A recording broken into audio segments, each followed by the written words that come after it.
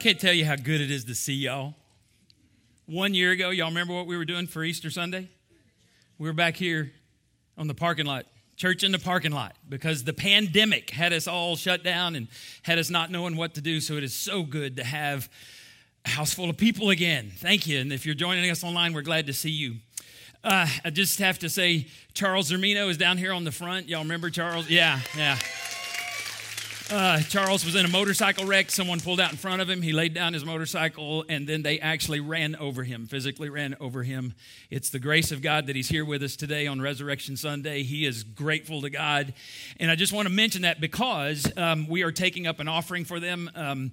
Charles hadn't been able to work before that. Now he's not able to work for a while. And so anything that's given, if you want to give back here at the back, you get an envelope, and you just put Charles. That's good enough. We'll get it to him. If you give online, like most of our people do, then you just go to benevolence. Anything over the next week to 10 days that comes into benevolence, we're just going to assume you meant it for the Zermino family.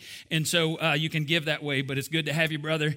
We've been praying for you for a long time, and we really cranked up the prayers when we heard you were in a motorcycle wreck. So it's good to have you here. So we've been in this series, John and the Rabbi from Nazareth, and one of my favorite books so far, I'm not even finished with this, it's called Cold Case Christianity. I've mentioned it to you before. The guy who wrote it is a detective. He's a cold case detective. That's what he does for a living, and he decided to use his skills, his cold case detective skills, to find out if Christianity was true. So go ahead and put that picture up there if you would. This is J. Warner Wallace. He wrote this book. It is a fantastic book. If you want to know the reasons behind Christianity, why we can believe, then you need to get this book. I wanted to start off with something he said. So he was an atheist. He was hostile to Christianity. And here's what he says right in the middle of the book. He says, "I was lying in bed, staring at the ceiling. I think it may be true," I said to my wife. "What may be true?" she asked. "Christianity." I'm sure she was weary of my growing obsessions. For weeks now, it was all I could think about, and I'd already talked her ears off on several occasions. She knew I was more serious about this than I'd ever been in the past, so she patiently tolerated my obsession and constant conversation. "The more I look at the Gospels, the more I think they look like real eyewitness accounts," he continued, and the writers seemed to have believed what they were writing about. I knew I was standing on the edge of something profound. I started reading the Gospels to learn what Jesus taught about living a good life, and I found out he taught much more about his identity as God and the nature of eternal life. I knew that it would be hard to accept any one dimension of his teaching while rejecting the others. If I had good reasons to believe that the Gospels were reliable eyewitness accounts, I was going to have to deal with the stuff I had always rejected as a skeptic. What about all the miracles that are wedged in there between the remarkable words of Jesus? How was I going to separate the miraculous from the remarkable? And why was it that I continued to resist the miraculous elements in the first place?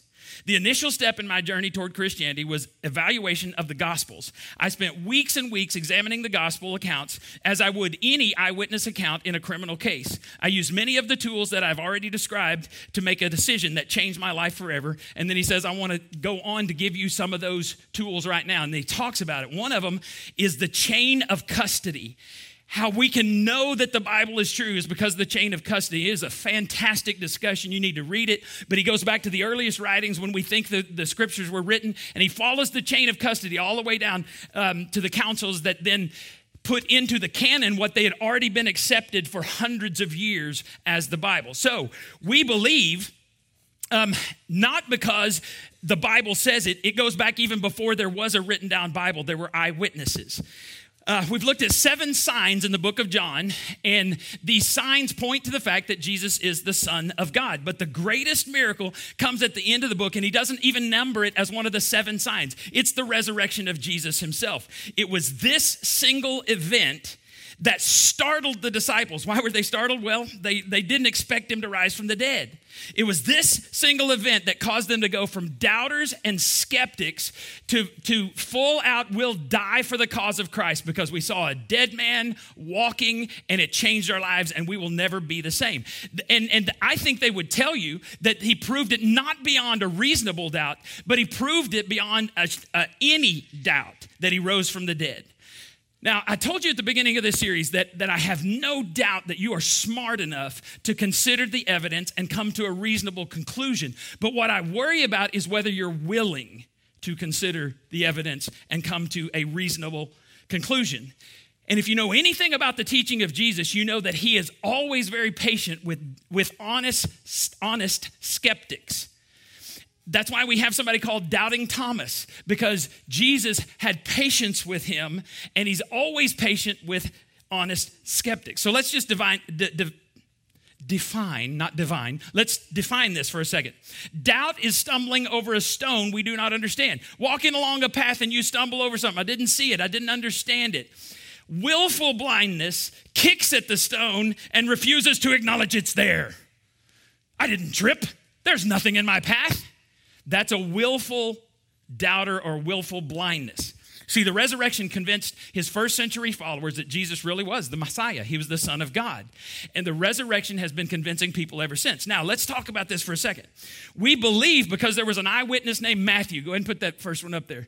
Matthew was a Jew's Jew, and he wrote for the Jews, and he went and he traced the lineage of Jesus, and he said he goes all the way back to King David. And Matthew has this big deal about showing that Jesus is the Son of God. He's the rightful heir to the throne of David. Then we believe because there was a guy named Mark. Mark was the friend of Peter. Mark was not an eyewitness. He hung out with Peter, who was an eyewitness. He wrote down all of Peter's stories. And Mark concluded Peter was an accurate eyewitness. Mark concluded he met other people that had seen Jesus alive. And Mark concluded, and he wrote for Greeks, Gentiles, not Jews. And he said he wanted them to know that Jesus was the Son of God. And then we believe because there was a man named Luke. He was also a Greek. He was a doctor. Luke is considered one of the greatest historians in the history of the world. At first, they thought his letter might not be true because he had so many cities, so many names of so many different leaders. They said, we can't prove all of this stuff. In fact, since we can't prove it, he must be making it up. Now, we look back and everything Luke said, every city is where he said it was. Every person who was in the Roman government was listed in examples outside the Bible. Now we consider Luke one of the greatest eyewitnesses of all of this stuff. He wrote down Paul's stories and followed along with Paul. We believe because he said this in Luke chapter 1, verse 3. I myself have carefully investigated everything from the beginning. And then look what he says. I too, meaning there are others who decided to write down an orderly account for you, but he's writing it for most excellent Theophilus, a Greek. And why did he write it? So that you may know the certainty of the things that you have been taught about Jesus. We believe because Peter left us 2 letters, 1st and 2nd Peter, and he declared in those letters that Jesus was the Son of God. We believe, this is my favorite, because James, the brother of Jesus, believed he was the Son of God. What would your brother have to do to convince you that he's the Son of God? James did not believe when Jesus was alive. He did not believe Jesus' teaching. He did not believe Jesus' miracles. James didn't become a believer until Jesus rose from the dead and appeared to James, and it radically changed him. He became the first pastor of the first church in Jerusalem, and he was stoned to death rather than say, Jesus is not my Lord. I saw him rise from the dead. He's my Lord, and they killed him for that belief. We believe because the Apostle Paul, who stepped onto the pages of history as someone who wanted to stomp out Christianity before it ever got started, he saw the risen Savior and it changed him. And then he spent a whole lot of time with Peter and James and John and James, the brother of Jesus, and he wrote this stuff down, wrote half of the New Testament. We believe because there were eyewitnesses there. These extraordinarily brave men documented what they saw. They documented what they heard. They documented what other people saw and heard who had seen the resurrection of Jesus. And these documents were collected and protected, and many years later, they were combined into what we now call the Bible. And this is where he traces this chain of evidence, where it went from, it's just remarkable. You need to read this book. One of the reasons you should believe these eyewitnesses that we've just talked about is because the writers of the Bible do not write themselves into the story as heroes, as most other founders of most other world religions do. All you ever have to do is look at the founder and look at his followers. These people wrote themselves into the story as doubters and skeptics. Why were they doubters and skeptics? Because they expected Jesus to do what all dead people do. What do all dead people do? They stay dead. And they expected that from him. See, nobody was outside the tomb on Easter Sunday morning counting back from 10. 10, 9, cue the sunrise. 8, 7, angels. 6, 5, roll back the stone. 3, 2, 1. Dun, dun, dun, dun, Jesus! Nobody was there because nobody expected him to rise from the dead. The reason we can trust these accounts is because it's true. The stone was rolled away, not so Jesus could get out. He was already out. The stone was rolled away so that we could see inside, that the tomb is empty. Don't just think there was a doubting Thomas. They all doubted. Why did they doubt? Because the Messiah can't die. But they didn't understand their Old Testament scriptures, which said the Messiah must suffer. He must die. He must be broken. He must be bruised for our iniquities. Let me give you just 2 reasons why they doubted. Number 1, Jesus was radically different from the kind of Messiah they expected. Every Jew expected a political Messiah. They expected a King David to show up with a sword and run off whoever was oppressing them at the time. At this present time, it was the Romans. They thought he would take care of the Romans. Jesus was not that guy, and for that reason, many people rejected him. If you were going to ask a Jew of that time who their Messiah would be, it would not be Jesus. Because even when Jesus was before Pilate, the Roman governor, Pilate says to him, "Are you a king?" And Jesus said to him, "My kingdom is not of this world." That would have disqualified him. People would have run away from him because they wanted a king of this world to run off the Romans. So Jesus didn't make their top 10 list. He didn't make their top 50. He wasn't on the top 100. Jesus would not have made the list because he didn't fit their idea of what a king, what a Messiah should look like. So nobody predicted Jesus. Number 2, the disciples were psychologically incapable of calling any mere man God. Because the greatest commandment, or the greatest blasphemy was idolatry, calling anything other than God, God. Remember, 10 commandments, thou shalt have no other gods before me. Second one is you should not make any graven images. You should not bow down to those images. The first 4 of the 10 commandments have to do with your relationship with God, and they would never have called a mere man God. They would have to be convinced beyond any doubt that Jesus was the Messiah before they would ever call him the Messiah. There's no way they would stick their necks out and call him Messiah. There's no way they would die for him as the Messiah unless he convinced them. These were practical, ordinary fishermen, hard-hearted tax collectors, practical people who would not have been fooled. And in the end, which is actually the beginning, we know that, but in the end, it was Jesus' words and his works that forced them to believe he's the Messiah. He's the promised Messiah of God. The miracle of the empty tomb, and then 40 days, over a period of 40 days, Jesus appeared to all kinds of witnesses. One time, there were 500 witnesses at the same place at the same time. It's not a hallucination, because for a hallucination to happen, never does it happen in a group, and it has to be suggested ahead of time. Nobody expected Jesus to rise from the dead, so they didn't hallucinate that he was alive. They saw him alive. This is the Lamb of God who takes away the sins of the world. There is no one like our God. Now, in addition to these eyewitnesses I pointed out earlier, is the guy we've been talking about for 8 weeks now. His name is John. Now, John told us last week when Jesus raised Lazarus from the dead, he tells us that many of the Jewish people put their faith in him. I mean, like, he's been dead 4 days. Everybody knew it. When he comes back to life, like, Jesus, Son of God, right? So they were up on this hill. If you ever go to Jerusalem, you're at the Temple Mount, which is here. There's the Kidron Valley here. It's really awesome. And you look up and you see the Mount of Olives. Mount of Olives is not a single mountain. It's a whole mountain range. And so when you're at the Temple Mount, you just see this mountain range, and it's the Mount of Olives. So where Jesus was, he was on top of the Mount of Olives, just about another mile away in the town of Bethany. And when he raised Lazarus from the dead, this was Passover. Everybody flooded down to Jerusalem and said, Jesus is the Son of God. Jesus is the Son of God. Jesus is the Son of God. John says many believed, but it was too many. Because the religious leaders said, we can't let him go on. In fact, they said, if we let him go on like this, everyone will believe in him, and then the Romans will come and take away both our temple and our nation. They knew Jesus was coming for Passover. They made a plot to kill him.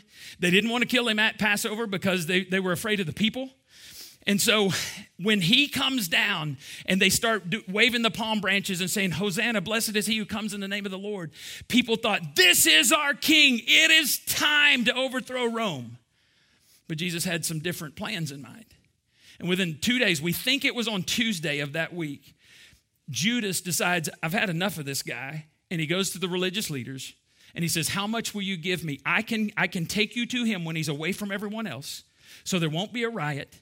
I know his routine. How much will you give me? He betrays his Lord for 30 pieces of silver. Then a couple of days later, Jesus celebrates the last Passover with them, with the 12. He washes their feet, which is an incredible story. Then before he institutes the Lord's Supper, he says, one of you is going to betray me. And they all say, surely not I, surely not. Even Judas says, surely not I, Lord. He's a great actor. Jesus said, the one I dip the bread into the cup and then I hand it to, that's the one that's going to betray me. He dips it in, he hands it to Judas. John 13:27 says that immediately when Judas took the piece of bread, Satan entered him. And then in verse 30 it says, he immediately left the meeting, and then Jesus instituted the Lord's Supper. This is why, well, I'll tell you that in a second. On this night, after Judas is gone, after the betrayer's gone, Jesus announced he was establishing a brand new covenant in his blood for believers, not for non-believers. Animal sacrificial system ended at this moment because Jesus said, I am the lamb who takes, and in fact, he was killed. When he died was the exact moment that in the temple, he's out on the cross on Golgotha, in the temple, they are sacrificing the lamb, the Passover lamb. Jesus dies. It is finished. God's a God of details. He said, I'm establishing a new covenant in my blood. Then he announced a brand new movement. Not based on the Old Testament law, but based on love. They'd never heard of this before. And in Acts 11:26, it says the Christians, they were first called Christians in Antioch. And it wasn't a nice term. It was, you little Jesus Christs. It was a curse word. You're acting just like the leader. To which I'd say, thank you. Right? What a compliment. Jesus says people are going to be able to tell you're my follower by your love, your incredible love for one another. And then the next day he goes out and he says, I love you this much. And he stretches out his hands and he dies. There's no one like our God. There's no other man of any other religion who stepped out of heaven for sinful people. While we were yet sinners, Christ died for us. Don't think you're good enough. You're not good enough. So he took your place. Jesus is arrested that night. He's falsely accused and he goes through 6 trials. He goes through 3 Jewish trials and then 3 Roman trials. And since the Jews could not execute him, they take him to Pilate and they convince Pilate to talk to him. Pilate doesn't want to do anything to do with it. He talks to Jesus. He comes out and he goes, seriously, folks, I can't find anything wrong. This man does not deserve to die. And they start saying, crucify, crucify.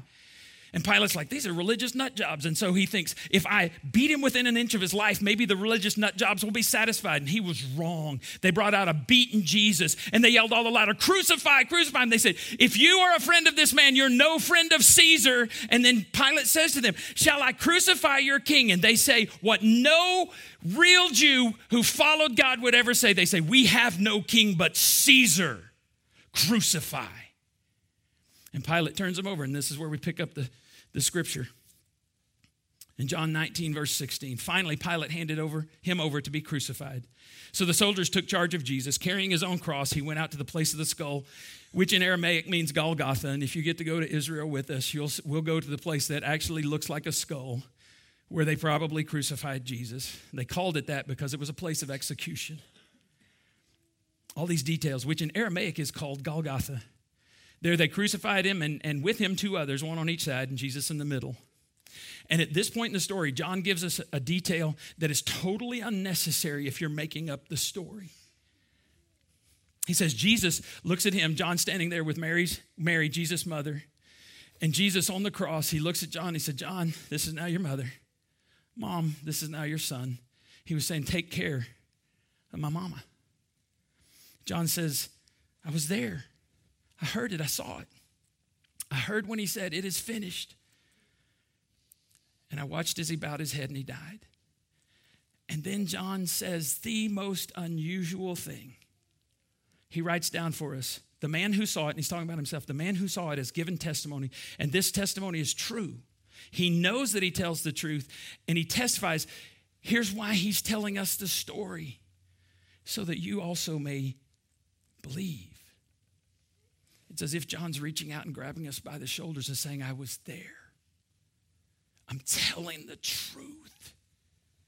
Jesus is alive. And he says, I want you to believe. And a lot of people at this point will say, I believe there was a Jesus. I talked to atheists who believed there was a Jesus who lived. And I've talked to agnostics who say, well, yeah, he was a good man. If he claimed to be God and he's not God and he knew he wasn't God, that's not a good man. Sorry. He's either nuts or he's lying.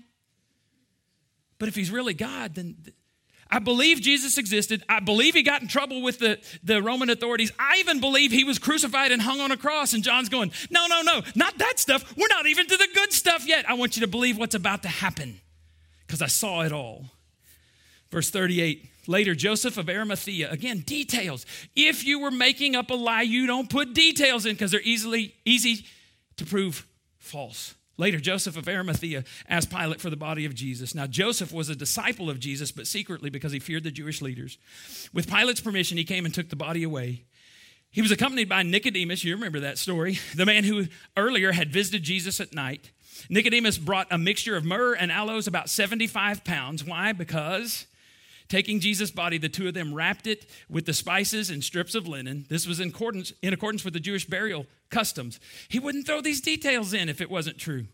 At the place where Jesus was crucified, there was a garden, and in the garden, a new tomb in which no one had ever been laid. Because it was the Jewish day of preparation, and since the tomb was nearby, they laid Jesus there. He's saying they were in a hurry. They brought 75 pounds. They wrapped him up in strips of linen. Why embalm him? Because they expected him to stay dead. They had to do it quickly because it was almost the Passover. It would be illegal to do anything after dusk until Sunday morning. The sun's about to set, and they had to hurry up. And when they finished, they put him in the tomb. They rolled the stone. It would have been easy to roll the stone because you had it uphill. We'll go see a tomb. And it's in this little track, and there's this huge rock stone, and they take the rock out, and it rolls. It's real easy to roll into place. It is not easy to go uphill. They roll it into place, and they left. Everyone left. And this is what Janie and I were talking about Friday night while we were praying. Can't imagine what the disciples thought. I can't imagine what they said, what they did Friday, Saturday, because I guarantee you they thought we've wasted 3 years of our lives because Messiahs don't die. Messiahs don't get put in a tomb. And John tells us early Sunday morning, Mary Magdalene comes running up, knocks on the door. I bet they hadn't slept, but let's say they slept. She wakes them up. Who is it? It's Mary. They probably thought there was somebody coming to get them. They were hiding for fear of the Jews, right? And we're next. But then they thought, oh, Roman officials, they'll just kick the door down. They're not going to knock. It's safe. Open it. Mary says, the tomb is empty. At this point, nobody had seen Jesus alive. And so she assumes what everybody assumes. We don't know where they've taken his body. So look what happens. So Peter and the other disciple started for the tomb. Both were running, but the other disciple outran Peter. I'm going, what?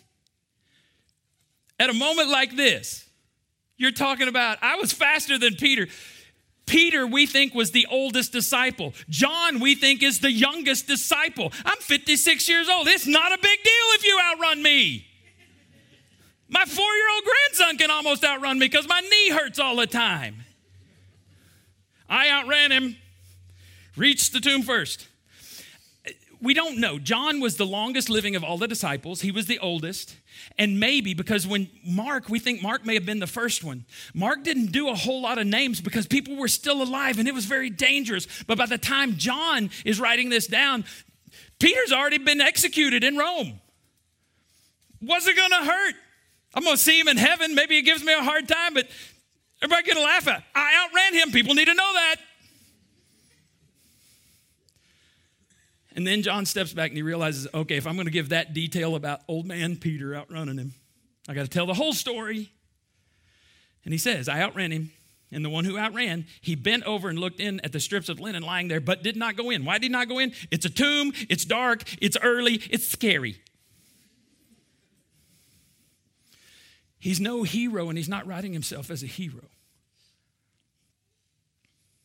He was just as confused as all the followers of Jesus were on this first Sunday morning. Then look what he continues. Then Simon Peter, about time, came along behind him and went straight into the tomb. Why? Because it's Simon Peter. He never waits. He always speaks too soon. He always acts too soon. Some of you are in this room. You're Peters. Simon Peters everywhere.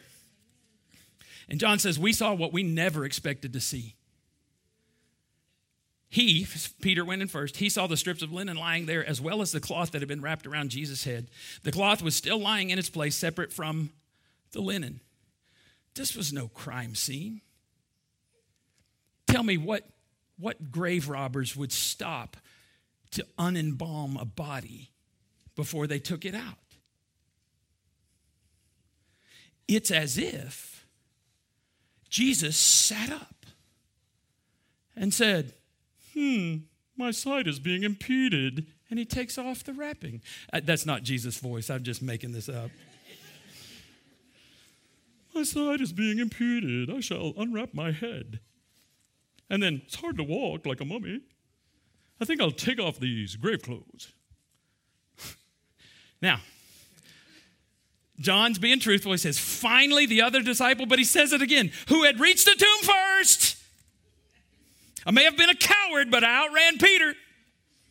To which Peter's going, dude, get over it. That guy also went inside. He saw and he did what?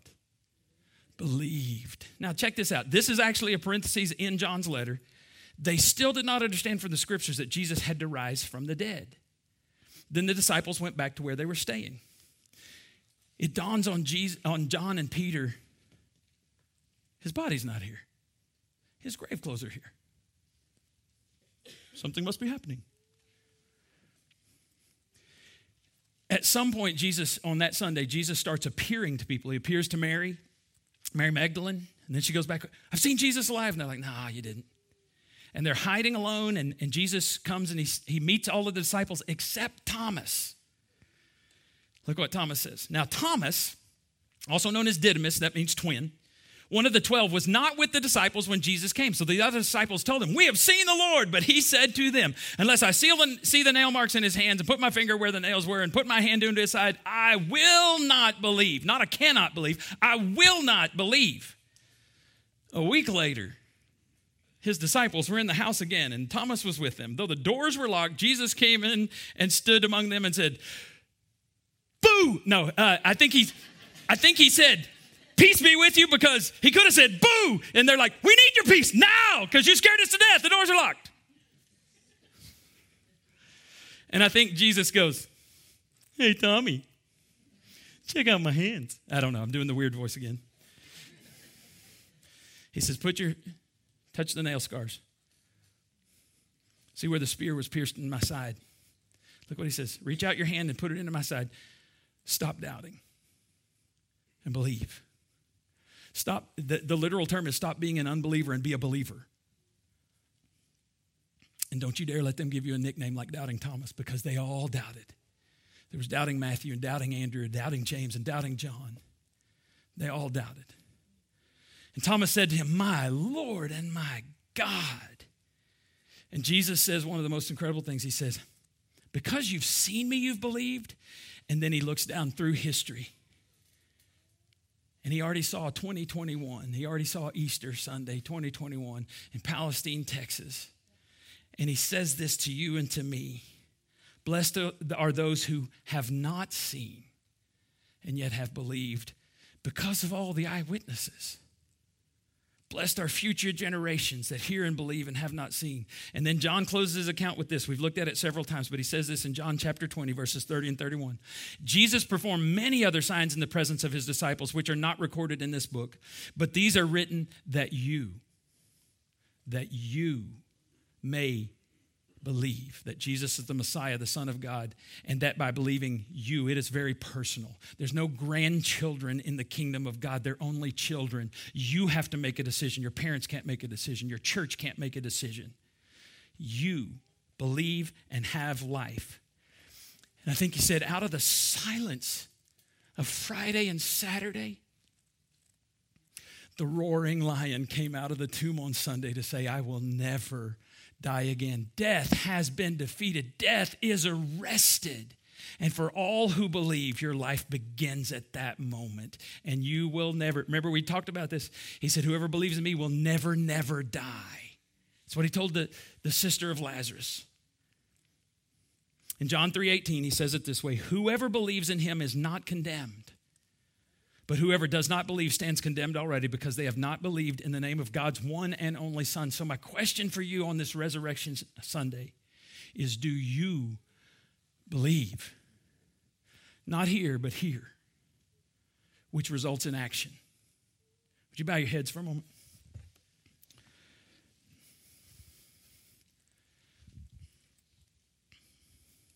Some of you have been away from God for a while, and it's time you make a declaration that you're coming back. And I get the COVID thing, but really COVID was just something used by the devil to keep us away from church and away from each other and away from God and away from learning, away from life. As if God didn't know that was going to happen. And I'm so grateful that you decided to come out today. It's time to come back to church. It's time to come back to God. And so if you are someone who has some type of relationship in the past, but you've been away from God, the Bible says if we confess our sins, he is faithful and just to forgive us our sins and cleanse us from all unrighteousness. So you say, God, I want to come back. And I want to come back through the sacrifice of Jesus. I'm sorry I ran away. It's time for me to come home. Just say something like that in your mind. God, it's time for me to come back. Please forgive my sin and welcome me home like you did the prodigal son. Some of you have never, ever stepped across the line of faith. The Bible says if you confess with your mouth Jesus is Lord and believe in your heart that God raised him from the dead, you will be saved. The way we say it around here is you ask Jesus to be the forgiver of your sins. You admit, I'm a sinner and I'm bound for hell. If hell is real, if heaven is real, I'm not making heaven on my merits. You make it on someone else's. That's why Jesus had to leave heaven, because none of us are good enough. There's not a pastor who's ever lived who's good enough. There's not any leader of any religion who's ever been good enough except Jesus, because he stepped out of heaven. And the Bible says that he was made sin for us. He who knew no sin was made sin for us so that we might become the righteousness of God in him. So if you've never prayed that, you say, Jesus, I admit I'm a sinner.